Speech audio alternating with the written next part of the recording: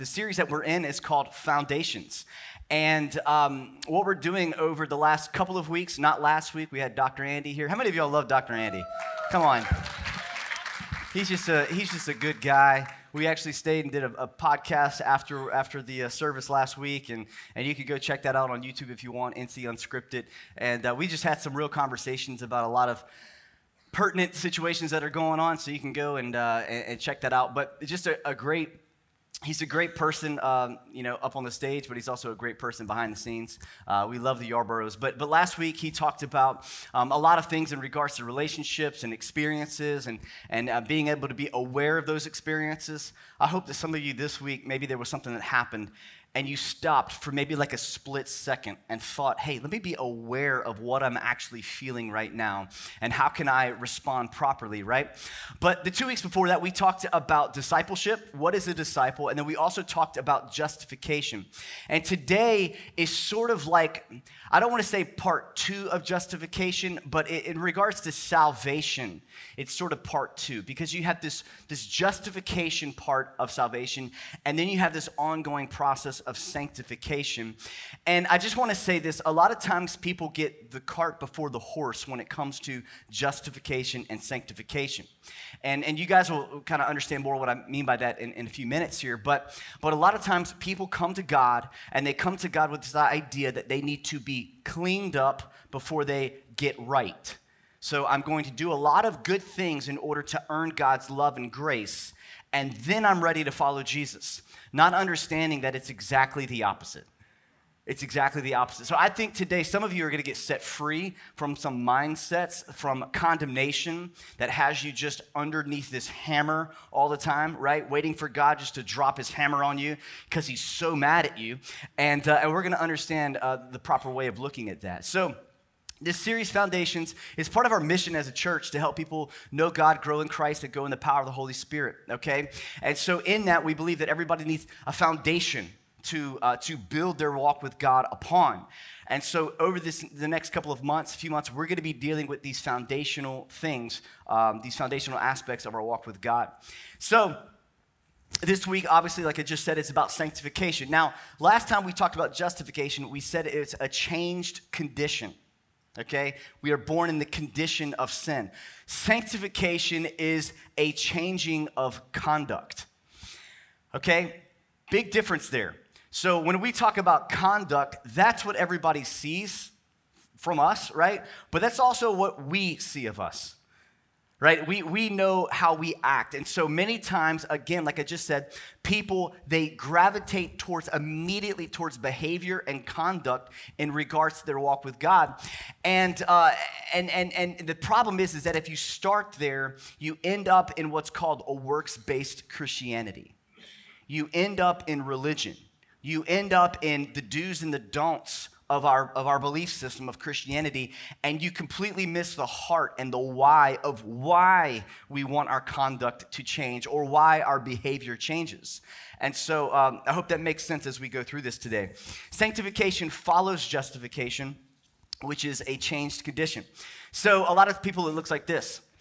You get saved, right? You get justified, and you're expecting Monday morning whenever you wake up that everything about you is 100% different. You think different, you talk different, you know what I'm saying? Your desires are 100% different. And what happens is that's not the case. There may be some things, there may be some parts of your life that are immediately transformed, like immediately, but then there's like the long game. And the long game confuses people at times. It confuses, because it's like, I thought I was saved. I can't believe I'm still dealing with this. Or, how about this? I thought you were saved. You ever had that? You know, you start following Jesus, and then, the old man peeks out every now and then, out of your life, the old sin nature, and somebody reminds you, and you said you're a Christian. You know what I'm saying? Right? Because there's this expectation of perfection, which is also not what Jesus said that we would experience here in this life, okay? But for some people, whenever they start experiencing maybe some of the same issues or the same desires, there's a confusion that sets in, because it's like, I thought that I was a new creation. The old things have passed away. Behold, all things are new, but yet I'm still dealing with some old funky stuff. What's the deal? You know what I'm saying? And then the enemy kind of comes in. And then he starts planting seeds. This is all fake. This isn't real. See, you can't overcome that. And many people just end up quitting, end up backing out. It's too hard. And a lot of times it's because we either weren't taught properly about what it is, what salvation is, and what it isn't, and what process we're in. And so we want to bring some clarity to that today. So this is the definition of sanctification that we're going to use. Sanctification is a transformative process where a disciple of Jesus co-labors with God while growing in Christ's likeness and learning to live a life of freedom from sin. All right? Just leave it there for a second. For all my visual learners, let's just read it again, right? That's a lot of words. But I want you to notice transformative process where a disciple of Jesus co-labors with God while growing in Christ's likeness and learning to live a life of freedom from sin. The illustration that we use a lot is with the Israelites. They were in bondage in in Egypt for 400 years. And they get set free, okay? They get set free from Egypt. Y'all know the story of Moses. He goes in and the 10 plagues, and it's crazy. And finally, Pharaoh's like, y'all just get out of here. This is, just go serve your God, right? Well, what's crazy is just a few days later, they end up saying, Egypt wasn't that bad after all. Y'all, they were slaves. They were getting beaten, okay? But they were like, you know what? At least we had a bed, and at least we had food, and we didn't have to worry about all that stuff. But you were in bondage. Yeah, but, sometimes bondage ain't that bad. I mean, that's what it kind of started sounding like, right? And Moses is upset. God's fury is like being carried out upon them, right? They're complaining. What was that? Well, here's what happened. They got out of Egypt, but Egypt didn't get out of them. They were still in bondage in their mind and in their heart and their will. They were in bondage. They had to relearn how to live in freedom. And that's exactly how it is for us. We have been raised up our entire life. We know sin. We are in bondage. And then all of a sudden, man, here we are. We hear and we believe in Jesus and we hear that we're set free. But it's like, yeah, but I'm not feeling free. And so I'm not thinking free. But you're free. It's sort of like that whole illustration with the elephant. We talked about this a few days ago at prayer. But the elephant the elephant's born and it's little, and they tie the elephant to a little stake in the ground, and it can only travel around just like a few feet. And then as it gets bigger and bigger, eventually it could rip the stake right out the ground, but it doesn't know that. And so if they take the stake out the ground, it still kind of stays around that little area, right? I don't know if that's true or not. I've just read that online. So makes for a really good point, though. It might be true. I think it's true. It's true. And somebody can go Google that later and let me know. But the point is that, man, sometimes we need to not just know, but we need to experience freedom. And so the Israelites experienced freedom, but they didn't experience internal freedom. Now, here's the deal. When it comes to sanctification, this transformative process of becoming more like God, like Jesus, I want to let you know that God will use a lot of things in order to make you holy. All right? It's sort of like applying heat or fire to gold, and all the impurities come to the surface, right? It's the same thing with us in our hearts and our walks with God. It's the little things that apply pressure to our life and begin to kind of boil up the things inside of us to the surface. And have you ever been surprised at what bubbled up in your life? Ever had a reaction that bubbled up and you're like, that's still in there, isn't it? Yep. Does that mean I'm not saved? Nope. You're in the process of sanctification. And man, y'all, if we could look at the little things in our lives as opportunities to grow in Christ's likeness rather than just frustrations, we would approach all of these things that we deal with a completely different heart. A couple of years ago, I was walking through one of the most difficult situations in my life that I've dealt with.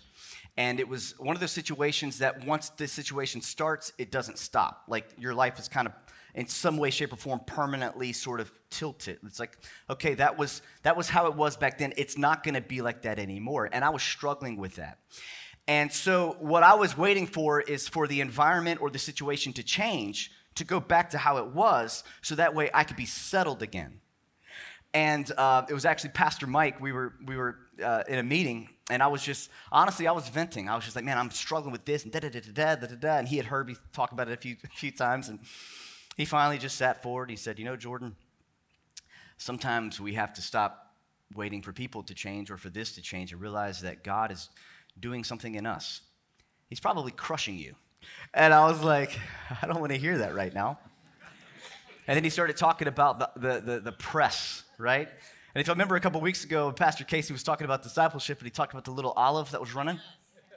If you don't know what I'm talking about, you need to go back and watch the message from 2 weeks ago. By the way, if you haven't seen that message, then this message is incomplete without the first one. So you need to go back and watch 2 weeks ago when Pastor Casey talked about justification. But what it is we're like little olives in the olive press, and we got little legs, and we run away from the crushing, right? The wheel that's like slowly grinding. The thing is that the olive oil that comes out of that olive, there's worth, there's value, and God wants to do that in us. He doesn't want to hurt us. But guys, look, we are going through this life, and it hurts sometimes. But if we are just waiting for those things to stop and we don't surrender to the crushing, come on, fall on the rock or the rock's going to fall on you, as the scripture says. Come on, it's a life of surrender, and we're going to get into that in just a moment. I don't want to shoot the gun before I get there. But this process of becoming more like Jesus, we don't do this alone.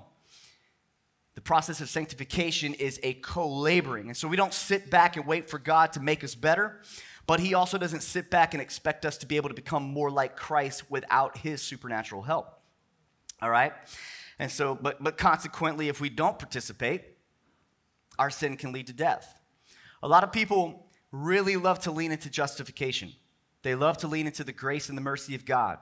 But they also stop there. And their walk with God, it's like, hey, I'm good to go. And they don't co-labor in this process of sanctification. And now I will say this. I don't believe that. I don't really want to go here today, but I do need to say there's a lot of conversations and questions about, can someone who has been saved lose their salvation? And some people get really hung up in that. And a lot of times people are doing that because they're looking at someone else and they're thinking about someone else. Have they lost? Are they still? Are they what? And I would just say this first off. Don't be so concerned about other people's walks with God. Because typically whenever you get overly concerned with other people's walks with God, there can be a little bit of spiritual pride that begins to kind of come up inside of you, which is like, well, I'm here and they're here. The Pharisee and the tax collector in the temple, we must always be very careful of that. So a lot of times that's what it is. The other is where a lot of people are fearful. They're fearful that they're going to lose their salvation. And again, I want to encourage you to go back a couple of weeks ago and listen to justification, especially towards the end whenever Casey began to talk about adoption and being sealed by the Spirit of God. Don't fear losing your salvation. Love Jesus, serve him, follow him, keep your eyes on him, and I guarantee you it's going to work out. Trust in the faithfulness of God. But he is sanctifying us, right? Now, I want to show you a graph real quick. We can go ahead and put that up. Because a lot of people are visual learners, okay? And so this is not a theologically perfect graph, but I think it's pretty good, all right? So we're going to go with it today. So here we are, before Christ, and little words in there in case you can't see it. It says a slave to sin. Before we know Jesus, every single one of us are born in sin. We're born a slave to sin. And then we're just living life. And that dotted line represents our conduct. See how it's up and down? It's kind of all over the place, okay? But there's this line, it says justification. That's where we're made right with God.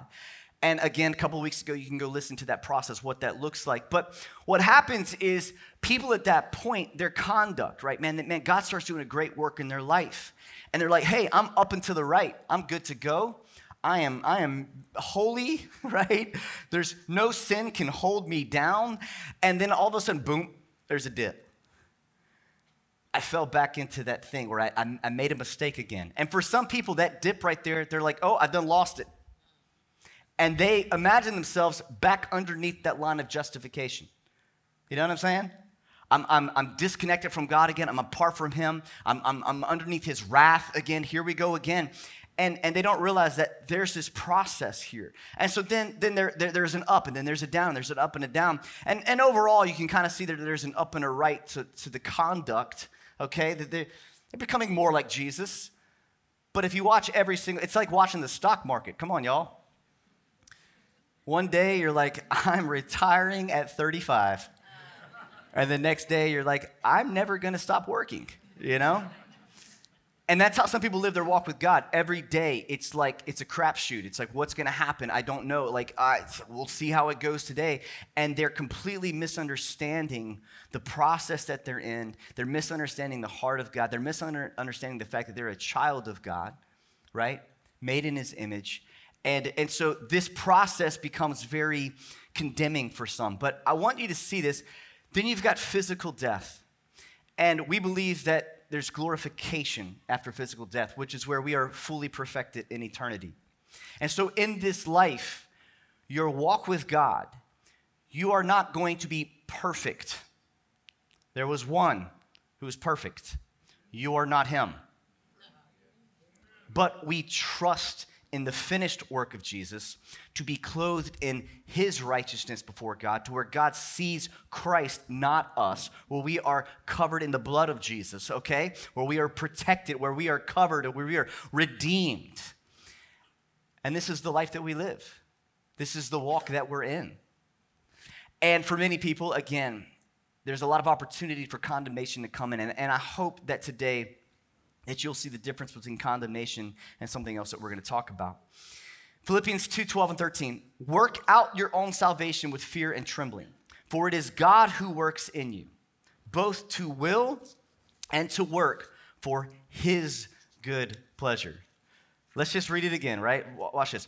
Work out, first off, your own salvation with fear and trembling, for it is God who is working in you, both to will, for you to desire, and to work for his good pleasure, not your own. I don't know if you know this yet, but your walk with God is not for you. It's not so you can receive happiness. I listened to a guy talk about happiness this past week, and he said, the pursuit of your life is not to be happy.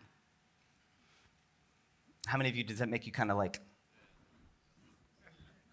maybe this past week, you were like, I just want to be happy. Well, I want to be happy. I want a lot of things. I want a cheeseburger every day. But it doesn't mean that it's always good for me. Because a lot of times we will search for happiness, and in the pursuit of happiness, we will encounter compromise. We'll encounter a lot of other things that make us happy but don't please God. The point of our life is not to be happy, it's to please Jesus. So live a life that glorifies him. And so, justification makes us free to walk out our salvation in fear and trembling. Come on. Fear of God, reverence for God, humility, as we participate with God in this sanctification process. So here's the deal. There's two roles in sanctification. There's God's role, and then there's our role in this process of sanctification.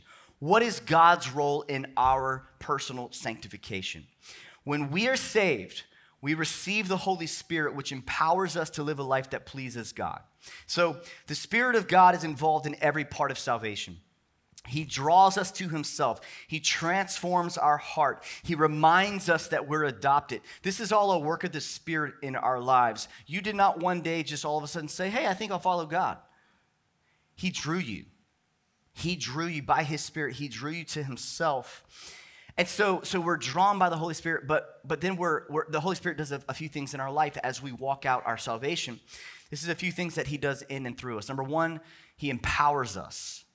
God empowers us. 2 Corinthians 3, and we all with unveiled face, beholding the glory of the Lord, are being transformed into the same image from one degree of glory to another. You know the song, we go from glory to glory? How many of you, that song confuses you, right? This is a scripture that song is about. We're being changed, transformed from glory to glory to be made in his image, to reflect his image. For this comes from the Lord who is the Spirit. God empowers us to become more like him. And he empowers us to be a witness. Come on, how many of you got saved and you wanted to tell everybody about Jesus? What was that? It was the Spirit of God inside of you, empowering you to be a witness. We see a scripture kind of talk about this in Acts 1:8. It says you'll receive power. Now, of course, this is Acts 1:8. It's before Acts chapter 2 when the Holy Spirit comes. But the same thing is in play for us. You will receive power when the Holy Spirit has come upon you, and you'll be my witnesses in Jerusalem and all Judea and Samaria and to the ends of the earth. The Holy Spirit empowers you as a believer to be a witness. He also empowers you to bear good fruit. To bear good fruit. Did you know that as a believer, there should be fruit of the fact that you are a disciple of Jesus in your life? Fruits of repentance. Come on, the fruit of the Spirit. If you're looking for a good, measuring stick in your life for where you are at with God, begin to look at and pray about the fruit of the Spirit in your heart and in your life. The fruit of the Spirit, Galatians chapter 5. But the fruit of the Spirit is love, joy, peace, patience, kindness, goodness, faithfulness, gentleness, self-control. Against such things there is no law. Now, I want to help you understand something at this point. What I'm teaching you today is not do's and don'ts and measure all of this and now really try hard in order to have the fruit of the Spirit in your life. The thing that you really should be seeking and praying about is, God, would you reveal your love to me more and more? Would you reveal your grace to me more and more? And out of that revelation, God begins to transform you into not this duty type of walk with God, but this I delight in doing the will of God. And so these things, it's like fruit on a tree. If the tree is healthy, it bears fruit. Man, look, if the Spirit of God is in your life and you're seeking Him and you're in this process, your life begins to bear good fruit. So again, I don't want this today to be a yoke upon you of heaviness. This is positive, man. The sanctification process is a joy, okay?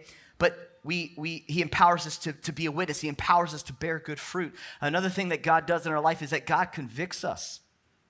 Conviction. Conviction is a positive word, y'all. It's a positive word. It's good for the Holy Spirit to convict us. It's where He guides us into truth. Conviction is a positive thing. In God's grace and love, He prompts us when we sin and gives us the ability to choose confession and repentance. Conviction brings hope. It's full of hope.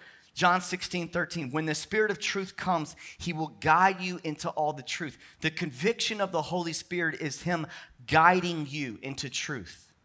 Realigning your walk with God. Are there sparks at times? Yeah. Is it always fun?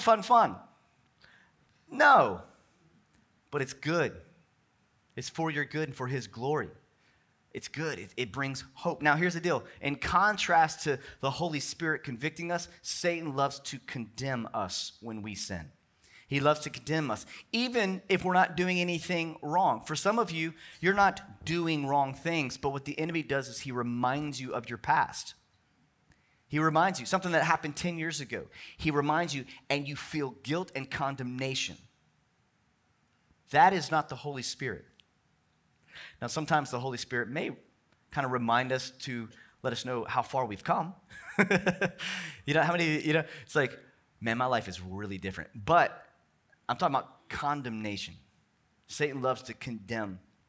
Condemnation is the opposite of conviction and is not how the Holy Spirit operates in our lives. Condemnation brings hopelessness.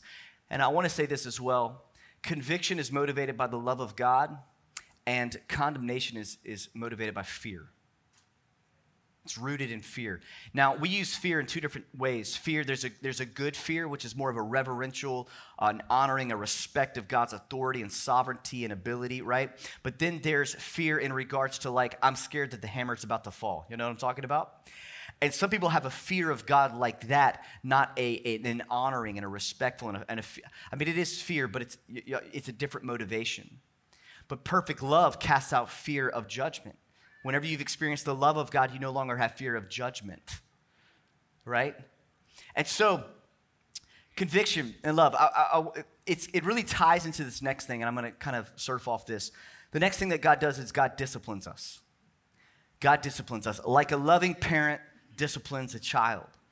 Now, I am fully aware that for many of you, when you were growing up, discipline was not rooted in love for you. It was rooted in anger or fear, okay? Negative fear. And so whenever you see the word discipline as a loving parent disciplines a child, that does not have any positive meaning for you. But God is a loving father, perfect father, and the way that he disciplines us is actually, it's out of love. All right? How many of y'all have ever seen a kid that was completely undisciplined? All right? No governor, no nothing. Did you think, wow, their parents must really love them? Sorry, no, you didn't. You're like, where are their parents? They need some discipline. Guys, we need discipline. I need to be disciplined. And God will use a lot of different things to discipline. He'll use good things and bad things. He'll use people you like and people you don't like. He'll use all sorts of situations in order to discipline you. Correction. We don't like correction, especially in America. We don't like correction. Let me live my life. And then we come into a community of faith, like in the church, and then all of a sudden, there's someone who says, you know, out of love, hey, that's really, man, it's not really exactly biblical. It's not really, hey, maybe we need to work. Can we talk about this? And it's like, whoosh. You know, like a little canary, the feathers go, whoosh. It's like, I'm living my life. You don't judge me. Well, okay. I know that we've talked about that, but did you know that there's a little bit of a balance there? God will use our leaders, he'll use our friends, he'll use our spouse to correct us, to convict us, to discipline, to bring discipline. He uses his word. Sometimes he will convict and discipline you when you're all by yourself just reading the Bible, and all of a sudden it says something and you're like, ooh. Go to the next page, you know? We need it in our lives. Hebrews 12 says this, have you forgotten the exhortation that addresses you as sons? My son, do not regard lightly the discipline of the Lord, nor be weary when reproved by him. For the Lord disciplines the one he loves and chastises every son whom he receives. For the moment, all discipline seems painful rather than pleasant, but later it yields the peaceful fruit of righteousness to those who have been trained by it. I want to encourage you today to allow yourself to be trained by the discipline of God. Submit yourself to that process. Again, Casey said it a couple weeks ago, right? Face the stone. Face the stone. Allow God to do a deep work in your life. So what's our role in sanctification? Our role in sanctification is this. Number one, we die to self. Now, if you've been in church any amount of time and you hear this phrase, die to self, it sounds a little strange at first, but I'm not talking about some sort of like self-hatred or anything like that. This is a biblical term. It kind of refers to mortification, right? Putting to death the deeds of the flesh. Like if you've read those in Scripture, you know what I'm talking about. But what dying to self is regarding your old sin nature as dead and living out your new life in Christ. Maybe you've heard this saying before. Somebody who's, maybe they had a relationship with someone, maybe it was a dad or a brother or something like that, and the relationship falls apart, and say somebody betrays somebody, like really, really bad.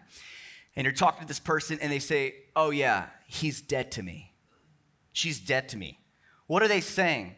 Well, they're saying that they could care less about that person, that they've put them to the side in their life, and obviously, typically, it might be rooted in bitterness and all kind of pain, but the statement is this: they're dead to me. I'm no longer living my life like they exist. I'm going this direction. Now, that's in a negative way. In the same way, though, using that term, whenever you say, like, I died to myself, I'm dead to myself, it's like regarding your old man as something that you no longer live according to. The desires of the flesh, all of that is no longer king in your life.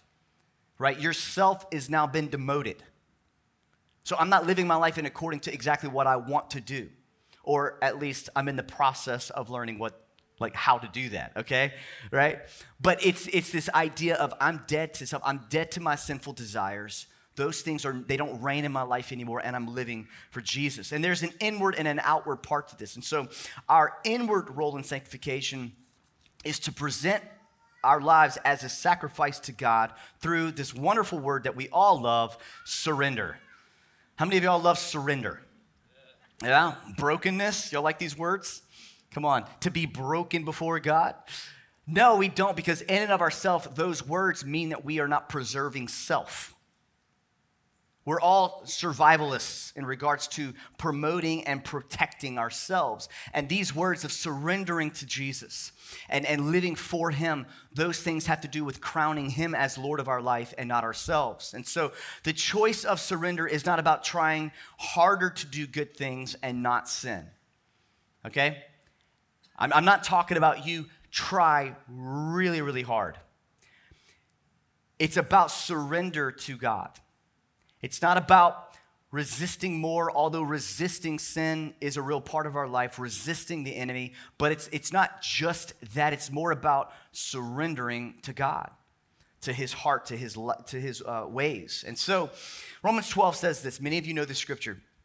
I appeal to you, therefore, brothers, by the mercies of God, to present your bodies. What that means is yield. Yield yourself. Present your bodies to God, holy and acceptable to God as a living sacrifice, which, check this out, it says, is your spiritual worship. Another version says it's your reasonable form of worship, meaning this, it just makes sense. If you believe in Jesus and the finished work of Jesus on the cross, and you believe in that, the only natural, reasonable response is surrender. It'd be like if somebody saved your life. If you were about to get hit by a car, right? And they reach out and they grab you and they pull you out the way. You didn't see it coming. What would you feel? Gratitude, thanksgiving. What can I do to pay you back? What can I do? It only makes sense. You wouldn't just be like, hell, appreciate it, bro. That would be weird. That's how I read this verse, right? Holy and acceptable to God, which is your spiritual worship. Verse 2, but don't be conformed to this world, but be transformed by the renewal of your mind, that by testing you may discern what is the will of God, what is good and acceptable and perfect. Somebody summarized that verse by saying that you could find and follow God's will.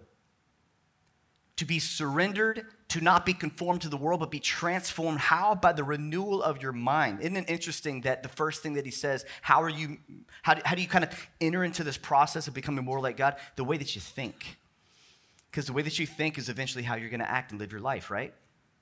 So we need our minds to be renewed and transformed. And so we have this inward part of us of surrendering to God. Y'all okay? Y'all with me today? Everybody good? Okay.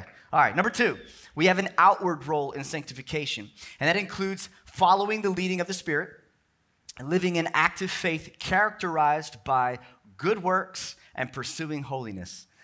This is the stuff that people see right here, right? Your works. Your works. I'm going to read a few scriptures that kind of all tie together this thought. Galatians 5. And those who belong to Christ Jesus have crucified the flesh with its passions and desires. We just talked about that, dying to self. And if we live by the Spirit, let us also keep in step with the Spirit. Let's keep in step with what God is speaking to us. James 2. But someone will say, you have faith, you have belief, you have strong faith, you're justified, you have faith, and I have works. Man, look, I'm doing all the right things. This person right here says, I'm doing all the right things. And this person says, I'm believing all the right things. Have you ever been in a conversation with somebody like that? You got one person who's like all about what they believe and having the right doctrine and theology and all this kind of stuff, really heady intellectualism. And then you've got the person over here that's all about, well, I don't know about all that, but I just know that it's all about just loving people. Just be nice to people. Have good works. And a lot of times we separate those things.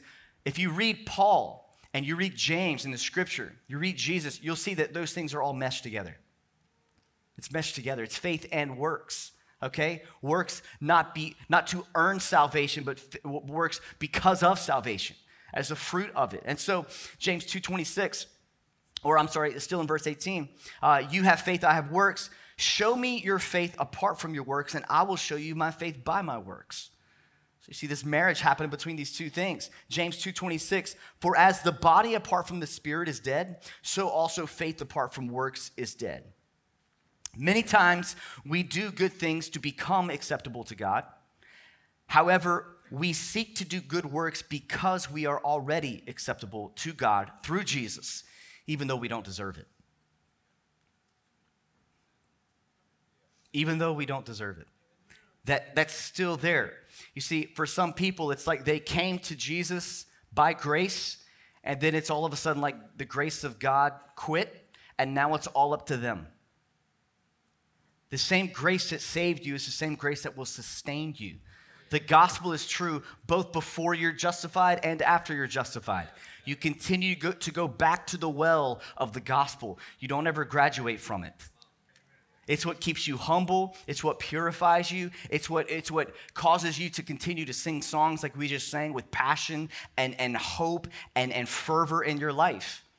Don't ever get bored with the gospel of Jesus Christ, y'all. Let's not do that. Once this truth is realized, we move away from the mindset of I have to do good works to please God and understanding that we have the privilege to do good works because of what he has done for us. Good works become something we want to do instead of something we have to do. And again, I said this earlier, but that's what religion is. You have to. And there's nothing about desire or will or transformation. It's just behavioral modification. Jesus did not die on the cross for your behavior only to change. That's such a transactional view of God. God is into transformation. The next thing that we do is that we confess. We confess. Confession is acknowledgement of wrongdoing to God and often to another person. Confession simply says, I did wrong.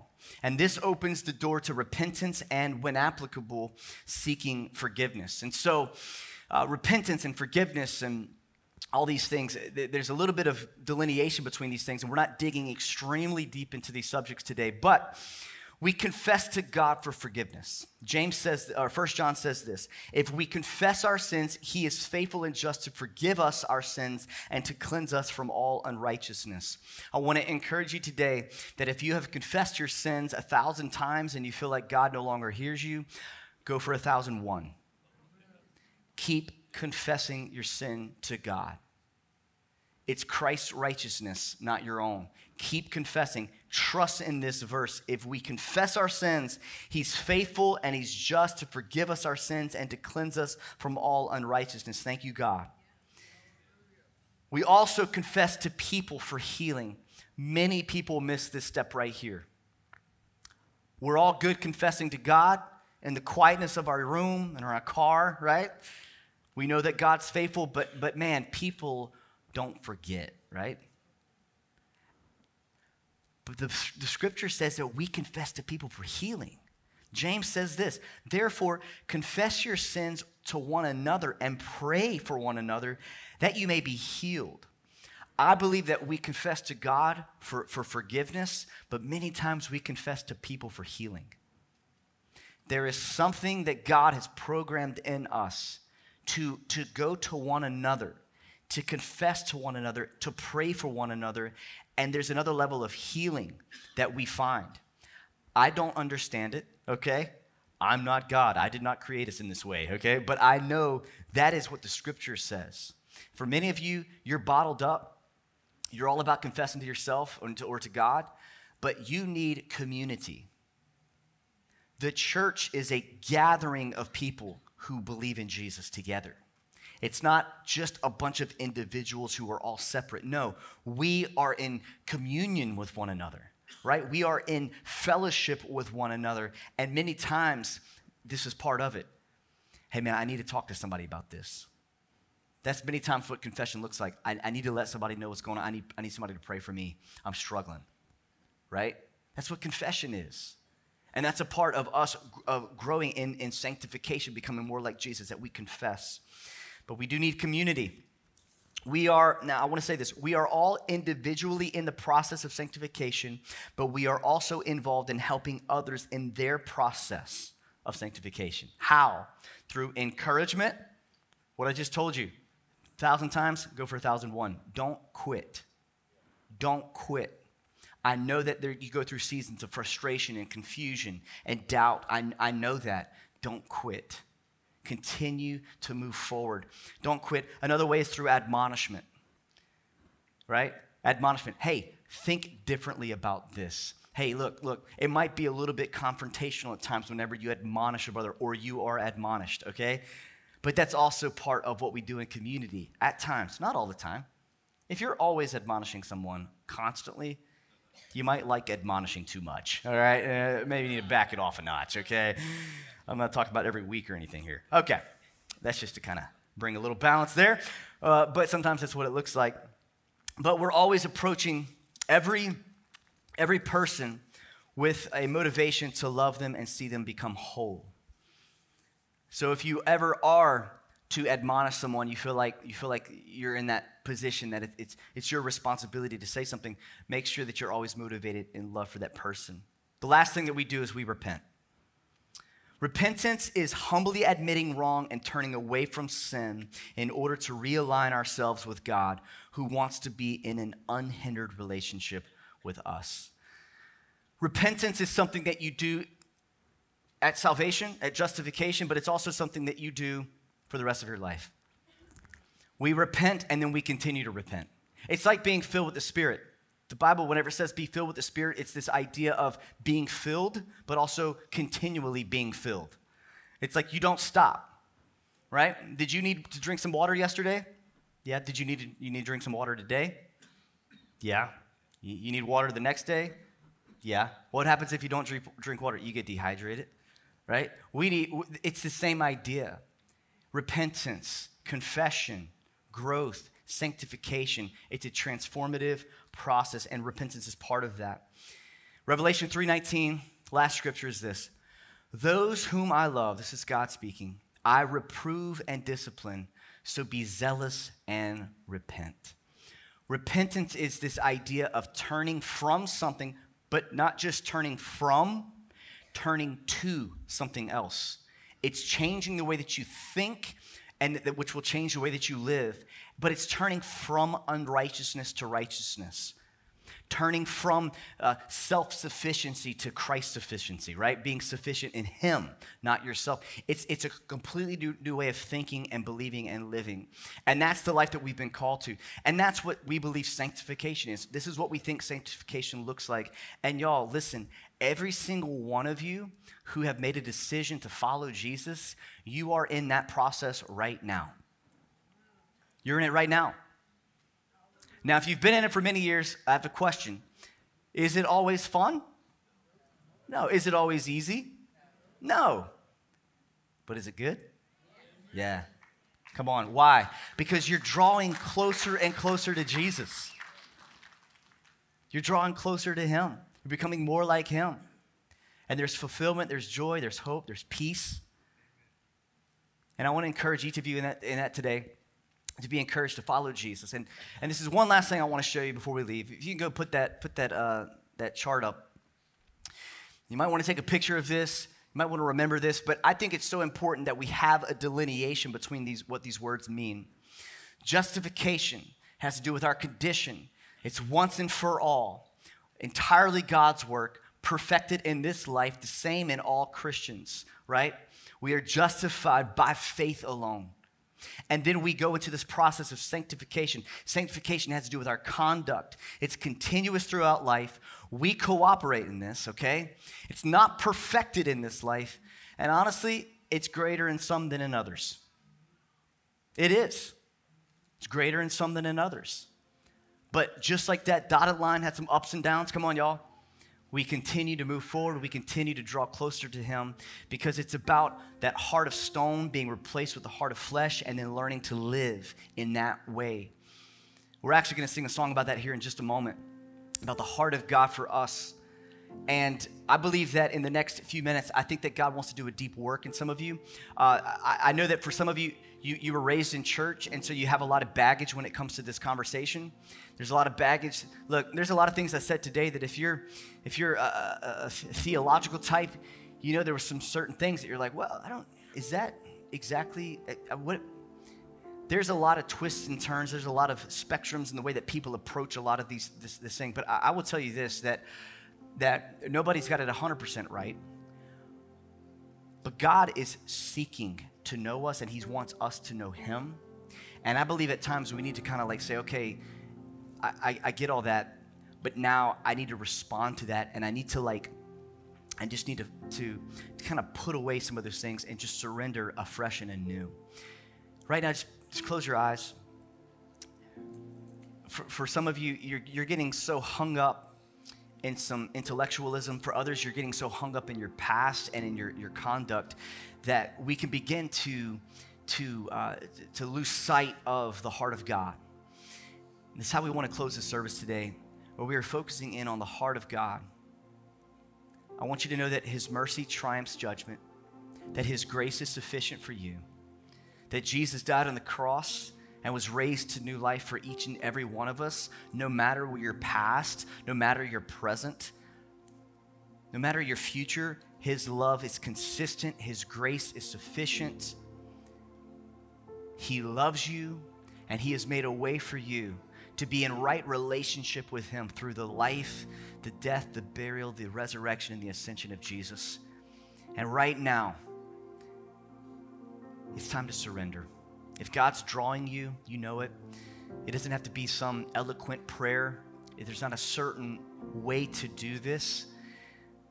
But you pray to your God, Lord, I surrender right now. I give all that I am right now. The things that I've tried really hard to do, the effort, I lay all that aside and I surrender right now. For some of you who, you know the story of the prodigal son in the Bible, maybe you're that prodigal today and you feel that and you feel like you're kind of coming back to the Father's house, but you're kind of scared. You're like, I'm not sure if I'm going to be accepted. Remember that story. The father ran to the son, embraced him. In all of his filth and all of his failure, he put a ring on his finger, put a robe around him, said, you're my son. And today, I think some of you need to hear that. You're my son, you're my daughter. I love you. Just come back. God, we thank you for your forgiveness. We thank you for your faithfulness. Today, God, I pray that you remind us of who you are, that you are making us into something that is more like you, even though there's ups and there's downs. We fall at your feet, we surrender, we thank you in Jesus' name, amen.